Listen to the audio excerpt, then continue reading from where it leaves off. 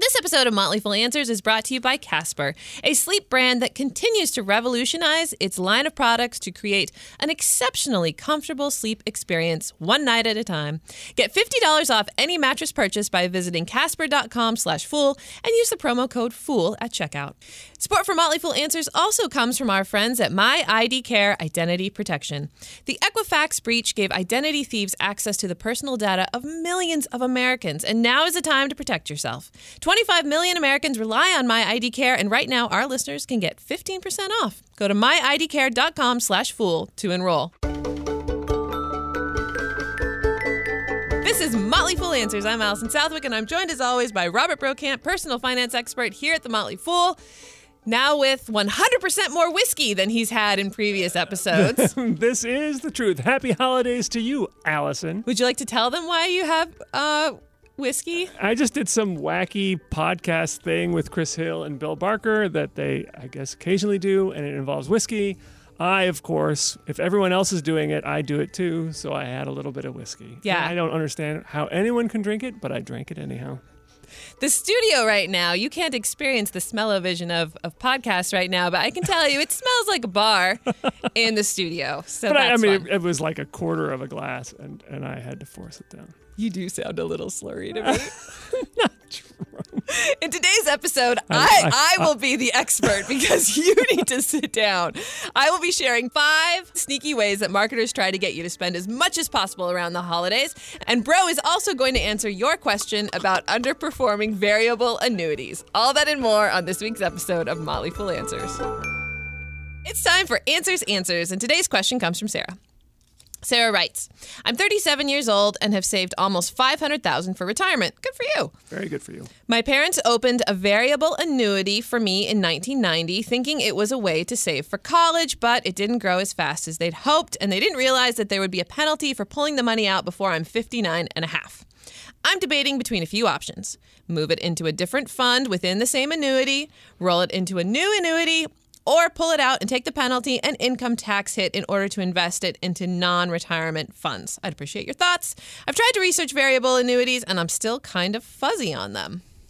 Well, you're not alone. Variable annuities can be very complicated. At their essence, they're sort of like traditional 401ks, and that once you put the money in, it grows tax deferred. You don't pay the taxes on until you take the money out, and you have limited investment choices, usually just a few mutual funds in there. The problem is it's an investment account, but also has an insurance element to it, which makes them more expensive. The investments tend to be pretty mediocre. I'm going to guess that your parents were actually sold this annuity by an insurance agent who said, yeah, this is a great way to save for college because they generate huge commissions for insurance sales folks. So I'm sure it wasn't your parents' fault, but they are right to find out that eventually, yes, if you take the money, like a 401k, if you take the money out early, you're going to pay a 10% penalty on top of taxes on the money. So, but if you can't even take the money out until you're 59 and a half, how can they even tell you it's good for college? They shouldn't have. It's 1990, so you probably can't go back and find that agent. But I'm guessing that if it was sold by an agent, that they said things they shouldn't have said. Just flat out lied. Right. Yeah, exactly. So here are your choices. And you recognize them. You could look at better investments within the annuity, but chances are, if it hasn't grown very well, it's just a bad annuity. Many of them have extraordinarily high expenses. My recommendation would be to look at your other option, which is to transfer it to another annuity, and it's something called a 1035 exchange. You don't owe any taxes as long as it goes from one annuity to another. Look for a low-cost provider from folks like Vanguard and Fidelity and people like that. They have low-cost annuities that are available. I wouldn't recommend taking the money out because, as I said, you'll pay the penalties and the taxes. You are doing actually pretty well for saving for your retirement. So if push came to shove and you needed that money, it wouldn't be the worst thing in the world to cash it in. I know people who have done stuff like that, maybe start a business or something like that. Because you're doing well for your savings and retirement, I wouldn't say it's the worst thing in the world, but you don't want to pay those penalties. So better off to save it for retirement, transfer it to a lower cost annuity, and then if you ever need cash in the future, just pull back on the amount you contribute to your 401k. This episode of Motley Fool Answers is brought to you by Casper. Casper mattresses combine multiple supportive memory foams for a quality sleep surface with just the right sink and just the right bounce. I know bro likes that. And buying one is easy. You order it online. It's delivered to your door in a compact box, free shipping and free returns in the U.S. and Canada. And they even have a risk-free 100-day trial. Wow. 100 days. So people I know who have bought a Casper mattress rave about them. And aside from the convenience of getting it, they love the sleep they are getting. And pretty quickly, all of their mattresses in their house become Casper mattresses. So our listeners can get $50 off towards any mattress purchase by visiting casper.com/fool. Use the promo code FOOL at checkout. And of course, terms and conditions apply. 100 days of free bounce. Hey. Support for Motley Fool Answers also comes from our friends at My ID Care Identity Protection. The holidays are a time of increased risk for identity theft. Holiday shopping means billions of payment transactions, and cyber criminals want a piece of the action, which means it's more important than ever to protect yourself. My ID Care provides concierge-style service and has an incredible 100% success rate for identity recovery. With 24/7 monitoring of your information, you can join the 25 million Americans who trust My ID Care and spend your holidays celebrating instead of stressing. And our listeners can get 15% off by visiting myidcare.com/fool. When Christmas Day is here, the most wonderful, wonderful, wonderful, wonderful, wonderful day of the year. Mistletoe and garland, eggnog and silent night, chestnuts by the fire, and the manipulations of marketers controlling our every move. Oh, the holidays! It is the most wonderful time of the year. Today, I'm going to share the deepest, darkest secrets of holiday marketers and how they get you. Because they get you in a number of different ways. Bro, you love the holidays. I do. And when I was telling Chris Hill about this episode, he said, I want to know how Bro shops for the holidays. I'm actually a horrible shopper because the shopping part is not my favorite part of the holidays. So I will go to, I try to find obscure websites like ThinkGeek or Etsy where people are doing things that are different. Occasionally I'll look at like the gift ideas from like Amazon or something like that, but I try to find kind of offbeat websites to find something a little different. At this point, my kids are teenagers, and it's much less exciting to buy presents for them. It's not as fun as it used to be. Oh, well. How about you, Rick? How do you do your holiday shopping? Amazon. All online? And Etsy, yeah, all online until like the night before, and then I'm like, oh no, I forgot X, and it's always a mistake. Always a mistake to go somewhere. And just grab the first thing you see and just like, this will do. Everyone loves socks. Always a mistake. Yeah. Yeah. All right. Well, the next time you are going shopping, these are some fun things that you can look out for. I really enjoyed researching this episode. Now, I'm no Grinch, and I think that you should spend with wild abandon this holiday season, particularly at the companies I own stock in. So if you're shopping at the mall or online, you can be aware of these marketing tactics that take advantage of our most primal instincts. And my hope is that after this episode, you and our listeners, you'll be out shopping and you'll notice these tactics and you'll say, oh, I see what you're doing there, Macy's. I'm on to you. And you'll be better prepared to make a more rational decision or not. I don't care. You don't have to make rational decisions if you want. It's kind of fun. Christmas. It's kind of fun to just be a little wild. So, all right, we ready for the first one? I'm so ready. The first one is scarcity and urgency. These sound like a couple of Robert Cialdini things. Yeah, there is some Cialdini here. Yeah. You're going to get some Cialdini. You're going to get some Kahneman. You're going to get some, I don't know, Ariely. Just start naming behavioral finance experts because it's all here. So the thought of missing out on something, the scarcity of something really triggers something primal in us. And Black Friday and Cyber Monday are just a perfect storm of marketers preying on our fears of missing out. The more rare the item, the more valuable it must be. So when we're talking about scarcity, we're kind of just talking about supply and demand. So let me tell you about some science around scarcity. Science. The classic cookie jar study in 1975. Some researchers asked, I don't know why they did this, but they asked 200 female undergrads to rate the value of some cookies that were in some jars. So I'm probably going to mess up the finer points of this, but one jar had 10 cookies in it and one jar had 2 cookies in it. And then the women were told some stories around why there was scarcity or abundance of cookies, 2 versus 10. The cookies were exactly the same. But the cookies that were presented as scarce were rated twice as attractive. Oh and the cookies that went from abundant to scarce, because they also kind of changed the number, were rated as more desirable. So, scarcity also can create urgency, and marketers love to use that against us. So, for example, limited time only offers, limited numbers of TVs available, a countdown clock on websites. Just the other day, Adrian, a coworker, turns around to be frantic. It was on Cyber Monday. She turns around to be frantic and she goes, "Allison, when does Cyber Monday end?" And I'm like, "What are you talking about?" I think it ends on Tuesday. What are you talking about? She's like, "Well, does it end at 5? Does it end tonight?" She's like, "I don't know. My husband is slacking me and he's telling me I got to go buy a TV or I'm going to miss out." Like, she was seriously, frantically upset about it. So some other examples that I've seen this holiday season is I went to Etsy, where you like to shop to get my mother-in-law a present. And it said, there's only one left of this item. And I'm like, of course there's only one left of this item. It's Etsy. They hand make stuff. But then the next line said, and 2 people have it in their shopping cart. So I was like, I got to get on this. Like, I seriously was like, yeah. So that's another example that I've at least noticed this time of year. Other ways that marketers use this, not necessarily around the holidays, is when you see signs that'll say maximum, like if you're at the grocery store and soup's on sale and it might say maximum 8 cans per customer. Like, that's another attempt for you to be like, that's oh so man, fascinating. Oh man, there's these people are gonna. I gotta get all the soup cans. I've often thought, like, what if I got 10? I think is the checkout person going to say anything to me? Right? Like, sorry, sir.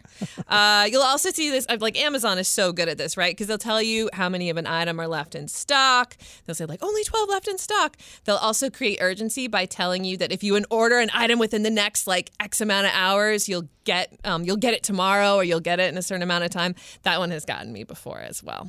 So very interesting. A lot of these ideas around Cyber Monday and Black Friday in general are trying to build up this sense of there's only so many TVs. You got to race in there and get yours before someone else does. And then we end up like literally trampling people to death. Like, that's how crazy we get when we think something is scarce. Yeah. Anyway, the next one is the decoy effect. You haven't heard about this? No. Okay. So it turns out, and this is going to be a theme that's going to pop up a lot, is that we as humans, it's very hard for us to tell how much something is worth unless we have some sort of reference point or context, right? Like, I'm looking at this microphone. I have no idea how much this microphone in front of me is worth. Because I have no experience with microphones, whatever, I just talked to one, I've never bought one.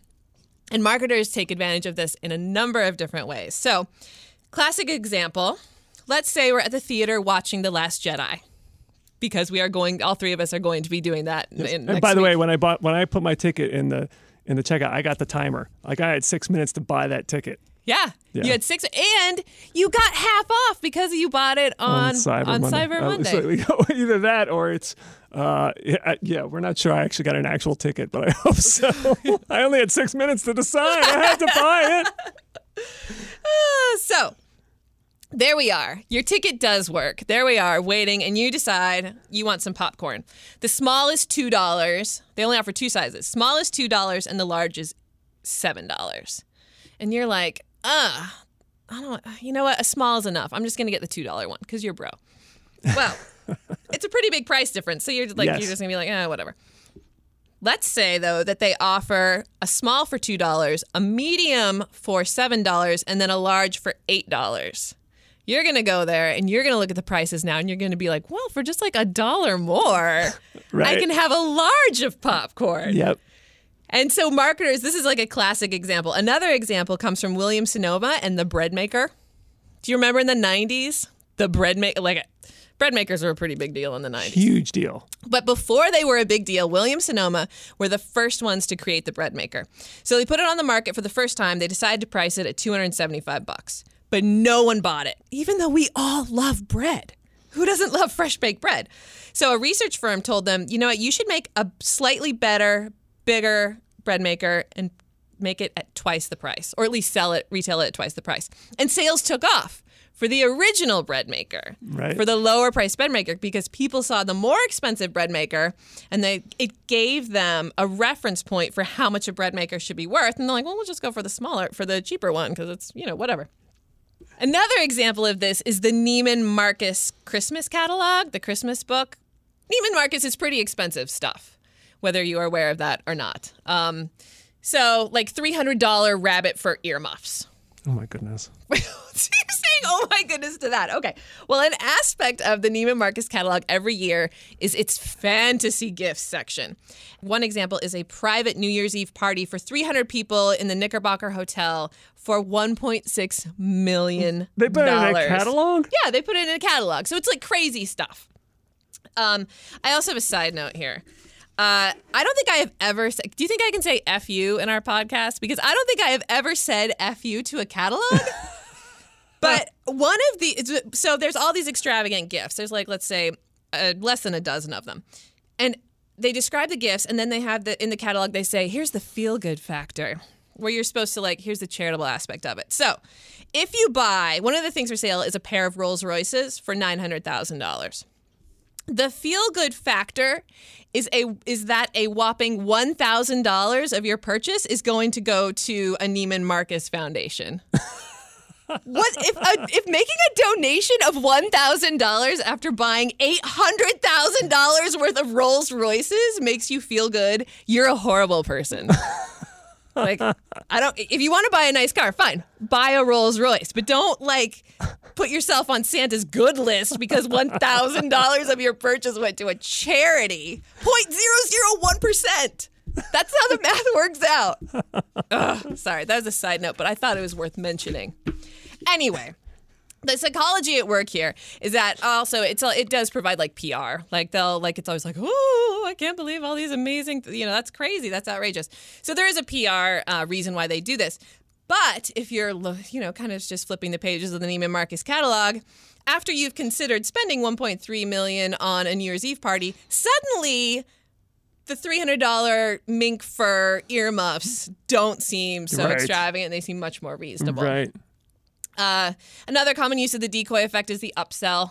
For just a little bit more, you can have blank, those kind of things. So the decoy effect is everywhere. You're going to see it a lot in pricing. Hey, let's actually move on and talk more about pricing, shall we? Let's do it. Particularly sales and anchoring. And anchoring actually is going to come up again more because anchoring also plays into the decoy effect and some other things. But whatever. It's all tied. It's all interwoven. So pricing and sales. We love a good deal. And I don't think any retailer learned that lesson harder than JCPenney did. Do you remember back in 2012 when the flailing retailer hired Apple's chief marketing officer as their CEO, Ron Johnson? I remember that part, yes. And then do you remember Ron Johnson's great idea? No. Okay. Was that a club? Story time. It was Sears. So at the time, JCPenney, like many retailers, would artificially inflate their prices and then knock them down. So they were called fake prices for items. So a T-shirt, well, they would be happy to sell it at $10, so they price it at $20 and then say it's 50% off or whatever. Less than 1% of JCPenney's revenues came from items bought at full price. So, and by contrast, nearly 3/4 of the merchandise sold by the department store chain was discounted by at least 50% off. Wow. So they really relied on this fake pricing to bring people in. Coupons, big sales, whatever. And like flash sales, which also plays on urgency and scarcity. So the new CEO, Ron from Apple, comes in and he's like, let's just stop playing this game, people. If a T-shirt says it's originally $14, but we want to sell it for $6, let's just price it at $7. Let's offer everyday low prices. They called it fair and square because if you remember, like the logo redesign was like a square. Because I think you thought that consumers would appreciate it and be like, that's where I go to get solid, good deals. Well, anyway, do you think it worked out, bro? I don't think it did. It did not work out. Sales plummeted, and for a few reasons. One of those is price anchoring. And price anchoring is very similar to the decoy effect in that we don't know how much something is worth unless we have context. So if you price an item as higher than it actually is, you anchor to that. And you think, oh, well, this is how much it's really worth. Look, I'm getting such a great deal. And then there was also a lack of urgency. This was another reason why marketing experts said it failed, is that there's no hurry to get into JCPenney's for a sale, to get a good deal. Your coupon's not going to expire. Like, if you can go to JCPenney's whenever to get a T-shirt, you're never going to go to JCPenney's. There. So, as Ron Johnson later admitted, he said coupons were a drug that really drove traffic. And so he's not actually that wrong about it being kind of some sort of chemical reaction in our head to coupons. Scientists believe that our frenzied reactions to sales is the result of our hunter-gatherer past. Yeah. And the need to hoard items while we can. So if there's berries out on the bush, we are going to go get all the berries we can off the bush. If there are T-shirts on sale at JCPenney, well, we got to get some for us. Sales also play into the pleasure principle, which says that humans would rather seek pleasure and avoid pain, and getting a great deal is pleasure. Missing out is pain. But wait, there's more.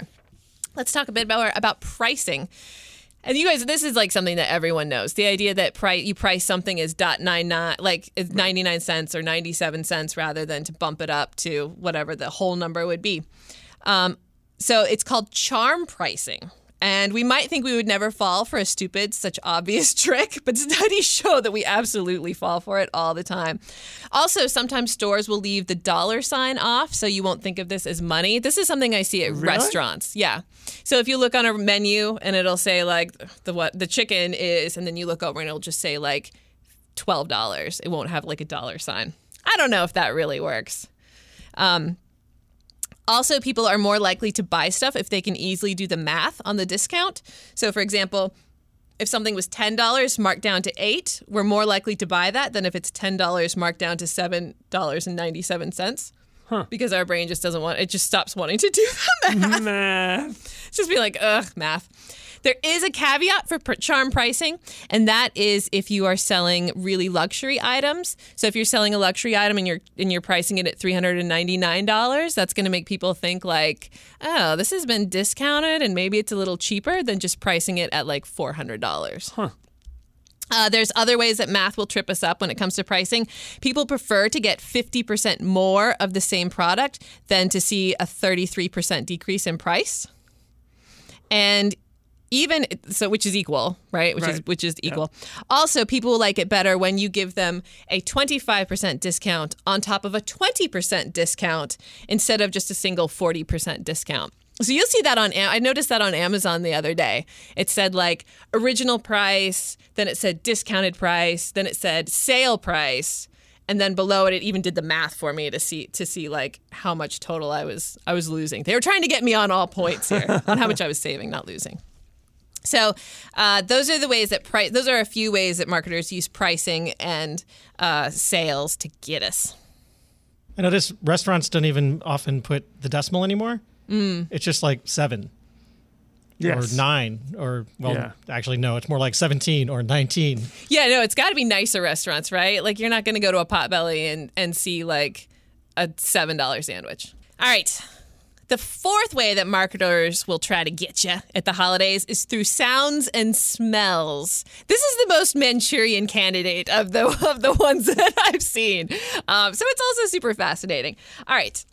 Your sense of smell is very closely tied to your memories and ultimately your emotions, perhaps more so than any of your other 5 senses. Have you noticed that? I have noticed that. Like sometimes I'll smell a cup of coffee and it'll make me think of my dad, or you'll smell like laundry and it makes you think of home, fresh cut grass, things like that.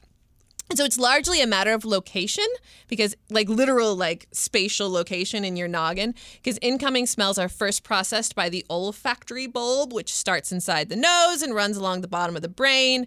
And it has direct connections to the parts of the brain that strongly hit emotion and memory, the amygdala and the hippocampus. We all remember that from our anatomy classes, right? Sure. So smells evoke memories, and they hopefully are evoking good memories. Retailers try very hard to elicit these memories, and they use smells to do that, such as at the Westin, where we have our annual Fool Fest. Have you ever noticed how relaxing the Westin smells? I have. If Diana is listening, she knows what I'm talking about. So a lot of retailers and hotels, airlines have their own signature scent. At the Westin, it's called white tea. Really? And any Westin that you go to is going to smell like this smell. And you can either, pro tip, by the way, if you go to the bathrooms closest to the conference rooms, they'll have little sample bottles of their lotion, and you can just yoink those and put them in your purse. That's a Diana and Allison pro tip that you can take to the Westin. I definitely noticed this when I went to Bed Bath and Beyond. Yeah. And what's the other one? Bath Body Works or something like that. I never go into the holidays. They always smell the same to me. And so now I associate that smell with Christmas. Oh, do you? Yeah. Yeah. So other stores like Bloomingdale's, Jimmy Choo's, Samsung, they have signature smells. Hugo Boss, this is so funny. They spent 2 months tweaking the formula of its signature scent to get it right. The guy who helped design it described it this way. Light accents of fruit and citrus with a hint of cocoa filling the top note before a green floral heart of gardenia, jasmine, and some word I can't mug it over a foundation of vanilla, sandalwood, cedarwood, and amber. So you can see these retailers take Holy this cow. very seriously. I'll just take the Mugget, please. Yeah, what is that? Oh, gosh. All right, our listeners can... Nougat? I'll It was Google nougat. it. No, it's Muguet. I don't know. I'll Google it later. Mouget. Don't email me. I'll just Google it later. The logic here is store smell good, good smell make you happy, happy makes you stick around, sticking around makes you buy more, and there are numerous studies to back this up. You're just going to have to take my word for it because I'm not going to bother telling you about it. That's why you can smell the McDonald's like all the way down the street. Or like a bakery. Oh, dude, Every yes. time we walk past the Panera, it smells like toast, and my husband just loses his mind. He's just like, oh, it smells so good. Toast. Toast. It's true. All right, smells can backfire on you, though, of course, because we all have our own emotions attached to different smells, right? So tea rose to you might smell like your dear Aunt Ruth, bro. But to me, it smells like this girl I went to high school with, and it was so overpowering in science class. It was the worst. So you have to be careful. So around the holidays, of course, they want to make their places smell festive. Although some expert that I read said that around the holidays, you want your store to smell familial instead of like Christmas. I don't know what that means. It smells like grandma. I don't know what it means. Grandma smells like tobacco. Or anyway, I butchered that quote. What? Tobacco smells like grandma, right? He says, smells like grandma. Tobacco. That's a Simpsons quote, folks. Yes, thank you. So the next time you're in a store, give it a good sniff and see how it makes you feel. Do you feel familial? Do you feel, I don't know. Anyway, that's something to look out for, but be conscious of it. Yeah. If it makes you feel good and if it makes you spend money. That's really an interesting question. As opposed to other stores, I won't name any, but there are stores that do not smell all that good, or at least don't have a pleasant smell. Like, You're like, I'm not going to name any. Well, Go ahead, Walmart. name Like, it. I don't like Oh, Walmart. really? Oh, Walmart doesn't smell good? I don't think so. I mean, I have a any very thoughts about that. I have a very definite. I mean, maybe just the Walmart by my house, but it does not smell good. Yeah. Yeah. So you probably don't want to stick around. I mean, eventually you get used to it, but it doesn't make you want to stick around, or it doesn't make you think. A lot of these stores are going to be high-end luxury stores that want you to then associate these smells with high-end luxury things. Whereas maybe Walmart's just like, yeah, we sell stuff. Yeah. Come get it. As opposed to the Target, when you, at least the Target by me, you go in and there's their little cafeteria where they're making popcorn. That's the smell I notice when I go in there. Oh, yeah. And they want you to have some popcorn and stick Right. around. A lot of these tactics, at least when it comes to store design and actually going to physical stores, it's to try to get you to stay in the store as long as possible. We'll talk about that more later. I wonder if that's why increasingly to me it seems like more grocery stores are offering, like, there's the little Starbucks there on the side. Yeah. First of all, that smells good, but also that's a reason to stay in the store. Yeah. Like if you're like, oh, I'm so tired. Well, let's just go to the Starbucks right there and get a cup of coffee. We'll recharge. We'll go back out there. Yeah. There's a cup holder in your shopping cart. That's true. There is a cup holder in your shopping cart. All right. So smells. Also, music. Music, of course, when you go to the stores around the holidays, they're all playing Mariah Carey, All I Want for Christmas Is You, right? You don't like that song? No, I do like it, but they are all playing it. Yeah. Love it. And I particularly love it when she did it with The Roots and Jimmy Fallon. But they all play that song. That was really good. So according to a study, the majority of U.S. consumers think music makes the shopping experience more enjoyable, and it improves their mood, and it makes them feel like it's a brand that they can relate or connect to. So matching music, here's some fun ways that music has influenced people. A 1993 study found that classical music induced wine buyers to spend more money. And it's not that the shoppers bought more wine. It's not they were like, more, let's buy all the wine. I'm drunk. It Bach, was Beethoven, wine. It was the idea that, here's this classical music floating through the room. I am a refined individual who Yes. deserves a $40 bottle of wine. or more. Now you know what an expensive bottle of wine means to me. Like, and it's not in a box. It's not in a box. Fancy music makes you feel fancy. Slow music supposedly makes you move slower through a store and buy more. So the bottom line is, I feel like these are the sneakiest, creepy ways that stores try to manipulate us through sounds and smells. But yeah, take notice next time you're at a store. What are they trying to tell you by how they smell? What are they trying to tell you by the music they're playing? Because also with the Christmas music, they want you to get nostalgic. They want you to just get in the giving mood and just go crazy. Yep. All right, and the fifth and final one that we're going to tackle today is treat yourself. Retailers know that while you're out there and have your wallet open anyway, you're also more inclined to buy something for yourself. About 64% of people, which I think is low, but 64% of people are expected to buy a little something for themselves when they're supposed to be out there shopping for their loved ones. It's gotten to be so much of a moneymaker that Digiday predicted Amazon and self-gifting would lead Black Friday and Cyber Monday sales. That was the headline. Wow. Amazon and self-gifting. Knowing this, advertisers will flat out tell you to treat yourself with a little bit of a wink. J.Crew ads have included messages like, to you, from you. Buy one, get one free offers are also an example of retailers trying to get you to self-gift. And it's not only just about treating ourselves to like a little something special. Best Buy and other retailers will also advertise like Black Friday prices now on major appliances, as if that's something you're going to buy someone like washers Here, Mom, and have a fridge. Yeah. So this is an actual email that I got on Cyber Monday. Save up to 88%. Cyber Monday sale going on now from everyone's favorite retailer, Harbor Freight Tools. And it's this whole ad about quantities limited, shop early. So some of the deals include a 9-piece wobble socket extension set. I got one of those last year. A 1,000-pound capacity swingback trailer jack was $19.99. Now $25. Oh, it was $25.98. I mean, they actually have really done their research on this. Like they have actually been reading some marketing handbooks because the pricing is done quite clearly. They're trying to make it seem scarce and urgent. And way to go, Harbor Freight Tools! You almost got me. You almost got me. But I was able to resist treating myself to one of your 1,000-pound capacity 9-inch steel loading ramps, set of 2. Set of 2. Set of 2. Well, you're going to need 2 because you're trying to load it's for like loading a 4-wheeler up into the back of your truck. I don't know. So the Washington Post says that some retail experts call this gift conversion. It's this little dance that you do in your head when you wind up buying for yourself after you're supposed to be out for someone else. This is also from the Washington Post article, economic, demographic, and general changes have had a Pavlovian effect. Americans hear Christmas and they think massive bargain shopping for all the stuff I didn't get during the year.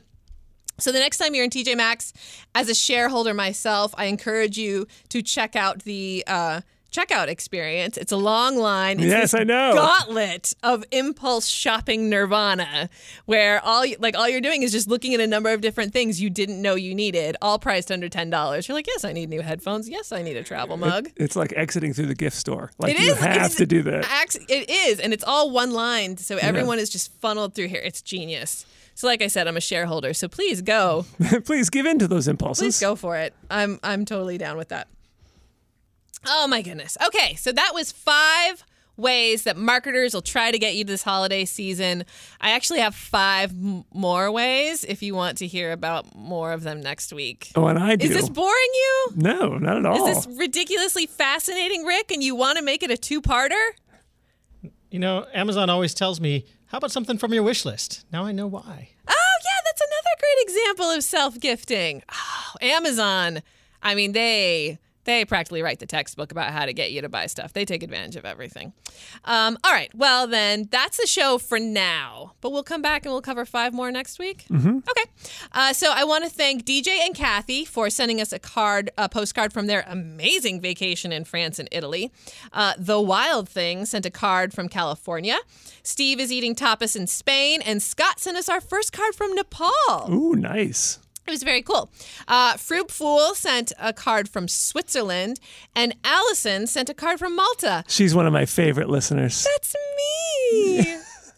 And what did you point out on the back of that card? What did I write? Let's see what I wrote. Huge fan of the podcast, and you two are the best part. Allison is so. Meh.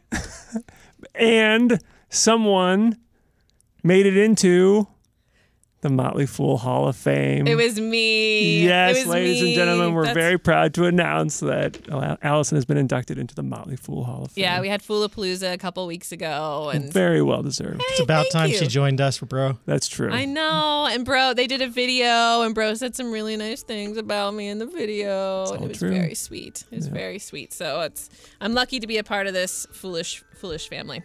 Also regarding me going to Malta, I want to thank Ralph, who sent an amazing amount of advice for what to do in Malta. He even offered a friend's phone number for me to reach out to if I needed any help. That's very thoughtful. Our listeners are the best. Yeah, the best. They are the best. All right. That's the show. It's been edited manipulatively by Rick Engdahl. That's exactly what I was thinking. Was it really? It was, yeah. I made you think that. That's He's so good. He's so good. Our email is answers@fool.com. For Robert Brokamp, I'm Allison Southwick. Stay foolish, everybody. I love you. I just gotta say I love you.